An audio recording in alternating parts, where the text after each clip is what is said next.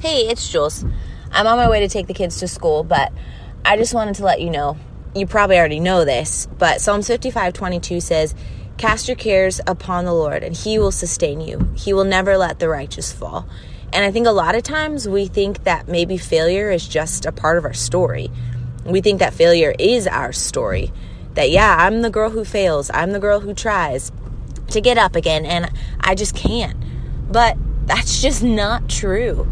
You see, failure, it's a part of our story, yes, but it is not our story.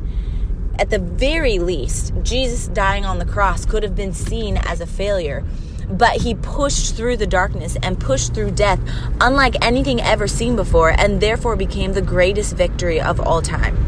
So you might be in a season where you're sitting in the middle of something that looks like failure, but that just tells me that what's on the other side is victory like you've never seen before. I promise you got this. Talk to you later.